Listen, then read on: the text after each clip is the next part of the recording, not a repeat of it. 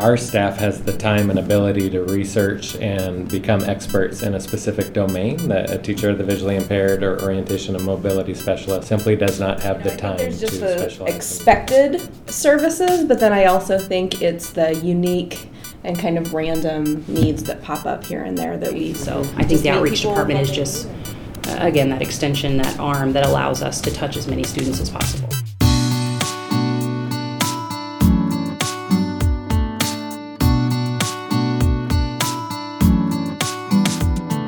From the Outreach Department at the Texas School for the Blind and Visually Impaired in Austin, Texas, this is A Sense of Texas. Here is your host, Emily Coleman. Welcome to A Sense of Texas. I'm Emily Coleman. Well, it's possible to make progress on our own. As educators, we know that the greatest advances are made with company, gaining from mutual experience and adding to a growing knowledge bank that allows endless withdrawals for everyone. That's why, once a year, outreach directors from around the country gather to share their ideas, learn from each other, and gain new perspectives. And though they all have a common purpose, the success and independence of our kids, every state brings such unique approaches to serving our students. And each of those approaches can be refined and expanded with ideas from others. It's always a good idea to get as many good brains as possible working on a solution. To give you a taste of the complexity of our work, we're bringing you a roundtable discussion from the May 2019 Council of Schools and Services for the Blind Outreach Forum held at the Washington State School for the Blind. This was a great excuse for me to sit with my colleagues and dive into a free-ranging conversation about what we do. I think the recording of our hangout may provide you with some fresh perspectives.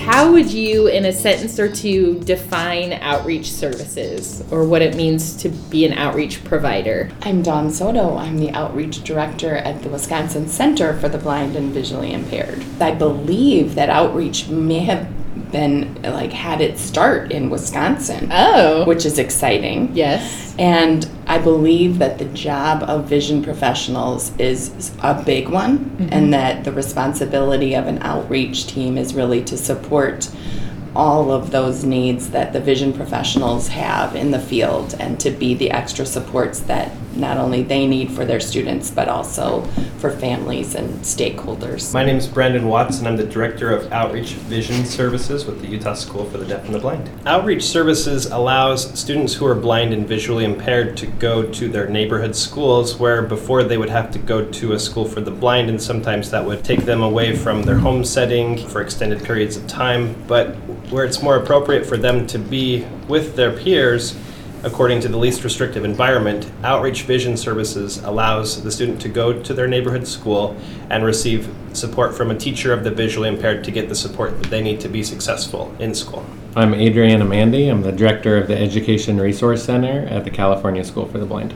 In California, we are a consultation and training model, and I think that what our outreach services provide is an ability for our staff to specialize in areas such as assessment, assistive technology, low vision, where our staff has the time and ability to research and become experts in a specific domain that a teacher of the visually impaired or orientation and mobility specialist simply does not have the time to specialize and become expert in.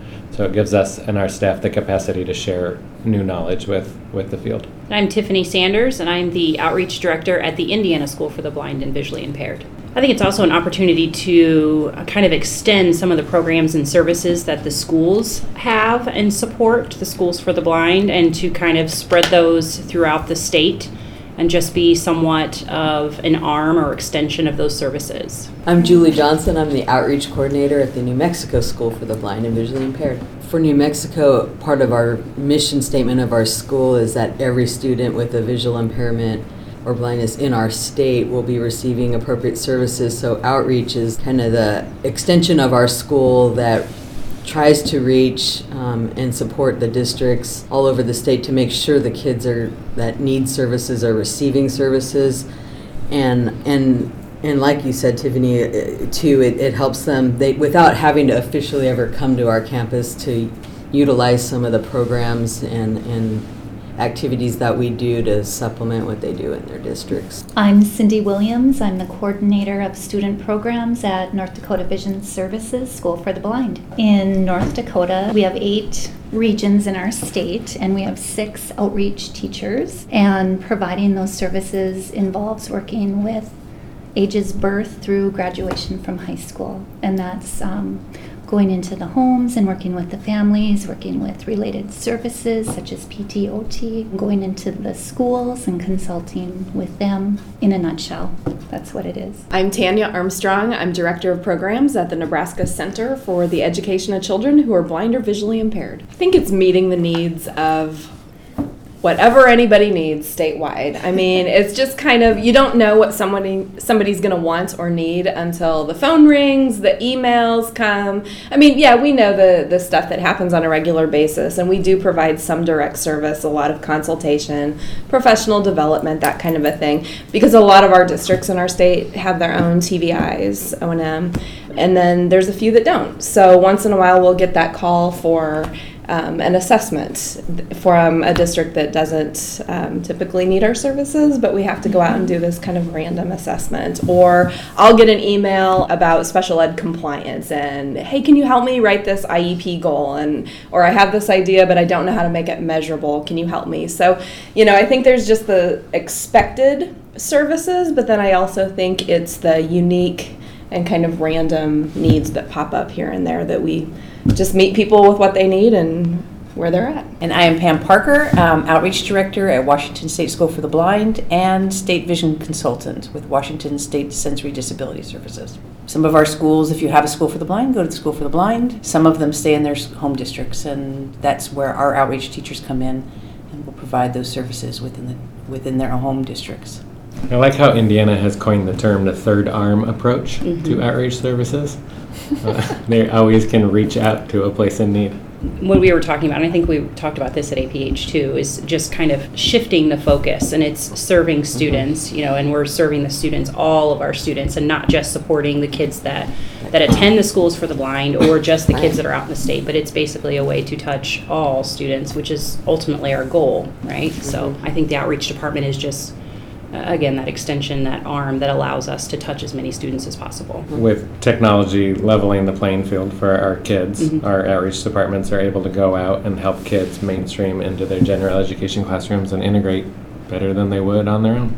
We know some schools for the blind have closed down in some states, and some people may feel that outreach replaces the need for a school for the blind. What would you say to that? Having served as a resource room teacher in a large district and an itinerant teacher in a very rural area, and then teaching at the residential school before becoming outreach director, I see that I look at our outreach in Wisconsin as supporting not only the professionals out in the state, but also the professionals at our residential school. I think it's the onus of outreach to serve kids where they are on that wide continuum of placement. And sometimes it might be at the residential school, and the next year the IEP team may determine that the best place is out in the home district, and that it really should be looked at every year, and the IEP team should decide where the placement is, and that sometimes least restrictive for our students may or may not be what the rest of the educational programs look at least restrictive to be. But I see outreach as the support for all, so that what is offered at a residential school is vital and rich, and oftentimes not known, even within states, misunderstood in many ways. I think least restrictive environment is an important notion there too. Absolutely. And sometimes that social and emotional well-being is a strong continuum and part of a least restrictive environment. And a residential placement or a placement with other students with a similar disabilities creates a safe social and emotional space for them to be in their actual least restrictive environment. And as long as our schools don't always bring kids in from K through 12, and we attempt to have a revolving door willing to send them back to their districts, like you just said, I think we are the best programs in mind.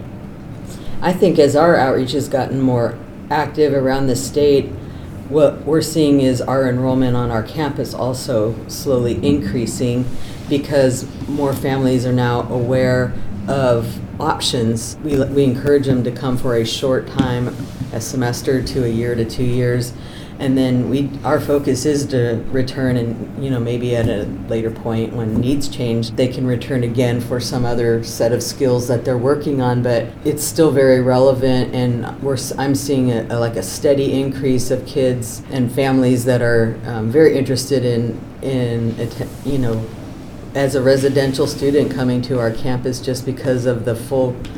The expanded core curriculum, but then it's the athletics and the Key Club and the stuff that a lot of times they're not included within their inclusion setting. Right. Well, and that's what the vital piece is just making sure that there's always going to be a place for Schools for the Blind, and that place is to be part of the continuum and to provide options. Right. And when we start taking those options away, then we're taking away that continuum. So in Utah, the campus director always jokes that she's trying to teach herself out of a job because she wants the students to come and gain the skills they need, the intense vision support that they need, so they can go back to their districts with the skills that they've developed and maintain them and learn new things from the teacher of the visually impaired. So I think that having Schools for the Blind is still very relevant. I think through really great outreach services, sometimes when it is appropriate for a student to be in our school-based program, then as outreach providers, we help to support the center-based program. And then kind of flip side, when we've got kids in our school program and they're ready to transition back to their home district, then outreach services can help to prepare that home district for receiving the student back. So I think they gel really well together. It's a collaborative effort. I don't think one will replace another. I think both are needed because there's just always going to be such a continuum of students and their needs and staff and their needs. At least here in Washington, I don't think the idea is that you send a child to the School for the Blind and they're going to stay there. It's usually for a short-term piece, and at the school it's 24-hour IEP, so it's an opportunity to get some really good skills in to be able to send the student back to their home school. And I think it's very individualized. In North Dakota, we no longer have a residential program. However, there are those students who need a residential program. Yeah. And the residents of North Dakota have gone elsewhere to receive that residential program. I love what you're saying about the residential school and our outreach programs, but also relating it back to outreach programs in the districts we serve, that we're really creating a partnership. That by having the means of having specialists, we are creating the opportunity for them to call us and say, I don't know what I'm doing, I don't have the resources, I don't have the community around me to find the answers. I expect you as the School for the Blind and the Outreach Division to have the resources or at least the time to research. And they're asking us for a partnership, and we are part of their continuum, whether we're the school-based setting or the outreach services. And I think that you said the same thing, both with partnership for the school-based and outreach and the partnership between outreach and local education agencies. And one of the things we're going to start being more intentional about this upcoming school year is we're going to formalize, I guess, a process of that transition back to the home district. So we haven't actually, written it down or, done something like that in the past, and we probably should have, but we haven't. So, we'll never too late to start something new, but really talk about when you enroll the student in a center-based program, who usually comes from outreach, so you've already got some familiarity with that student and their family. It's then making that plan initially to go back to and how that's going to work. You could say that educating kids with visual impairments is a bit like Swiss cheese. You could say that. Please explain a little more. Like the Outreach Forum's annual tradition of a cheese tasting competition, educating a kid with visual impairments, there's obviously holes in their comprehension of full range of education, and a School for the Blind can fill in those holes, creating something like aged cheddar. Only Adrian can say something so stupid and so profound at the same time. So in outreach, we have a unique opportunity to engage with families, I think. Do you think that's an important aspect of what we do? And what maybe do your states do for family interaction? Oh, I think that is a huge component of outreach, engaging with the families. That was one of my favorite parts of outreach, working with the families and developing that relationship and rapport, making them feel comfortable, meeting their needs, working with them in their home. And then in North Dakota, every year we have what we call a family weekend, and families can come and, bring the whole gang, and we have training, and just families have time to visit with other families, and I think that's just so important. In Utah, our expanded core curriculum coordinator, Robin Clark, has created a PTA for parents in Utah where they come together in person or through Zoom, done monthly. They call it the ECC PTA. Oh, I like that. The expanded core curriculum, PTA. I like that. You might have to steal it. Do it. Do what you do, Texas. Do what you do. I think for us, that's a goal we have in an area that we feel like we're not hitting the mark quite yet, and that's something we're talking about a lot, is how to support families more. And so, like in our newer strategic plan we're doing, some of the early objectives we have is reaching out to parents to find out what is it you need more of statewide, not focusing so much on our students, but students out there, to figure out how to support families all over a pretty large state that's pretty rural in between cities, and we're not there, but it's definitely it's a need. It is so critical to meet the needs of parents, but it's hard. It's hard for families to find that time to want to travel to us for a workshop, or even if we go to them, to give up a couple hours, an afternoon, a day, or whatever. So we're always looking for new creative ways to meet the needs of parents, because we know that that's a priority for us. We want it to continue to be a priority, but it's getting creative with how we meet their needs. And I also love and think it's our job in outreach to connect the parents on a really individual basis. And of course, we have to be careful of confidentiality and all that. But I think too, when you've got a really great parental support of a student and they have a specific condition. So we had a student recently diagnosed with Usher's. And so knowing that they are really craving that information from another parent perspective, and what should I expect and what should I ask for services, and how should I prepare for what's maybe to come in the future. It's knowing kind of in our repertoire of a parent database, hey, there's another parent in another area of the state who a few years ago went through a similar thing, so it might be my job to take on contacting this other parent and saying, hey, so there's a family newly identified. Would you be okay with me sharing a phone number, an email, something that they could get a hold of you? And most often, as you well know, the answer is, of course, share my information. So I think some of that just parent-to-parent connection we're able to do too on a really individual basis. In Wisconsin, we've added to our outreach service requests that families can request a visit or a remote type of a communication with our 2 parent liaisons. And those individuals are also blind professionals and successful in their work. And so by having that model and then also being able to sort of request the service, we can continue to demonstrate through data that the need exists and that families have some of that unique connectedness for specifically what they would ask for. Almost like a TBI might need this little remediation or support in Braille instruction. That's an area we probably could definitely work on, but I think we now are just kind of using organic opportunities to get families together and network. Things like camp experiences and competitive programs like the Braille Challenge and Cane Quest and things like that. Those are the opportunities that we use to bring families together and then provide that networking to make sure that there's opportunity for them to get together after. But I think developing something like an ECC PTA even would be amazing. We're all going to steal that idea, Brandon. True. In California, we do regional parent nights. So we set them up with the teachers in specific districts or counties, and we talk about the expanded core curriculum. We talk about specific topics within the expanded core curriculum. From that, one of the things we found successful is, from the School for the Blind's perspective, we just provide someone to speak or someone to show up, but we support the county and the districts to have an annual get-together, an annual social. And we found that districts and counties that maintain that year after year after year in the same time of the year with the same pizza and soda pop or something that's consistent for the families, that the families are more likely to come together. And their bonding together and socializing brings a lot of education within themselves of finding out about resources, and they bring up different questions that they weren't ready to ask. What do you think are some of the biggest challenges facing our work within outreach? Teacher shortage.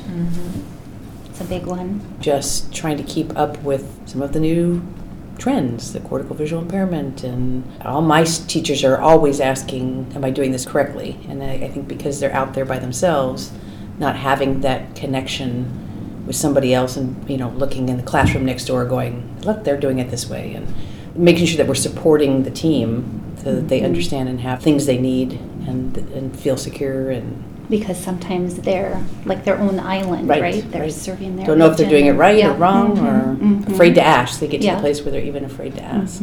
Technology, I think, is another big one, keeping up on everything that's coming out and being knowledgeable about all that and constantly learning. We're all constantly learning. Yeah, for sure. When you want a resource for whatever it is, a piece of technology or CVI or a strategy for you name it, it's being able to pull up something that I can pull up and look at in a minute or two, get a little nugget of information, and then take it and use it right away. It's being able to just have kind of instant, quick information, because that's what we've got time to do right now.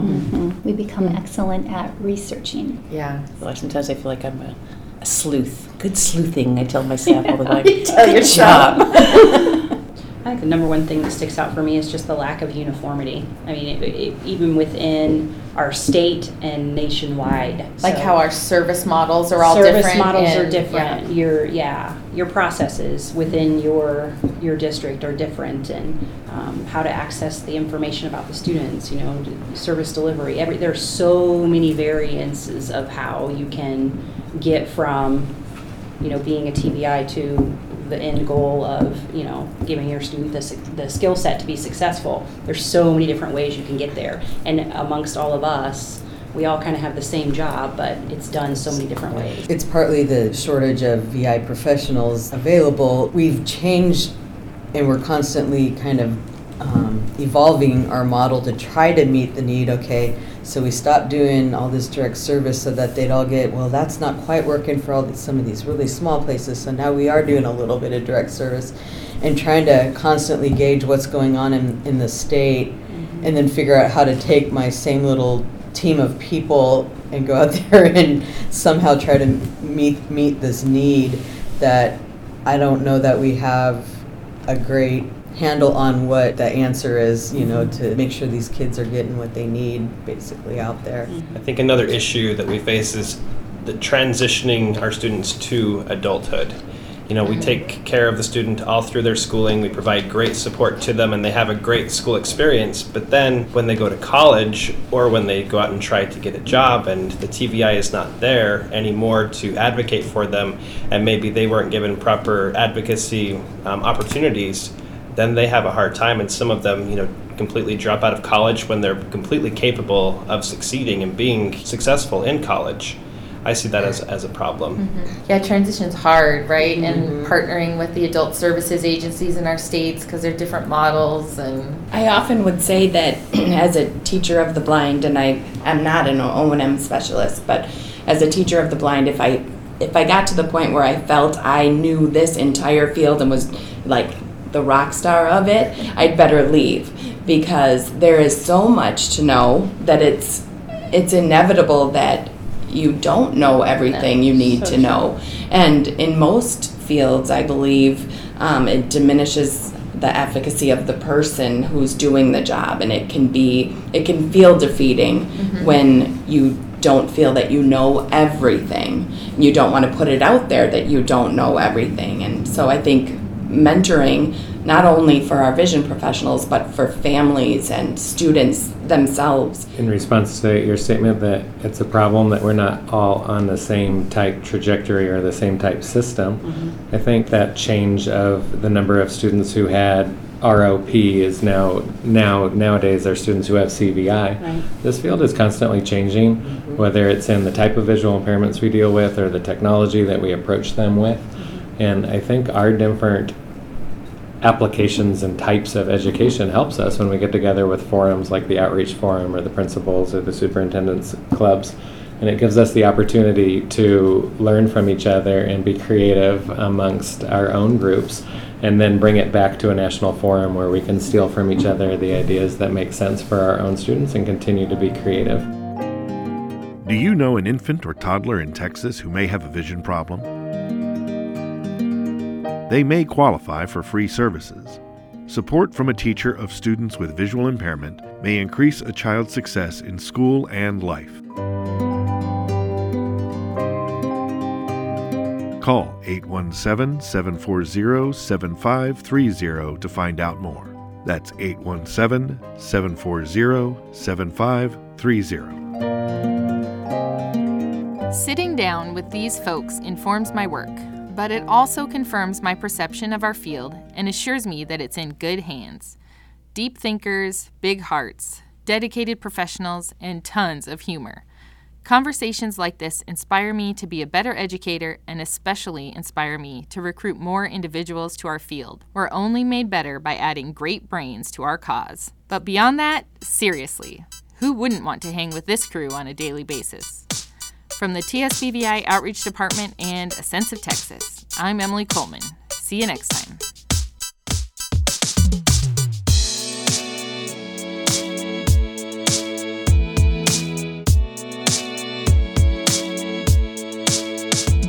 This has been a presentation of the Texas School for the Blind and Visually Impaired Outreach Department. If you have any questions or suggestions for topics to cover in future episodes, please contact us at podcast@tsbvi.edu.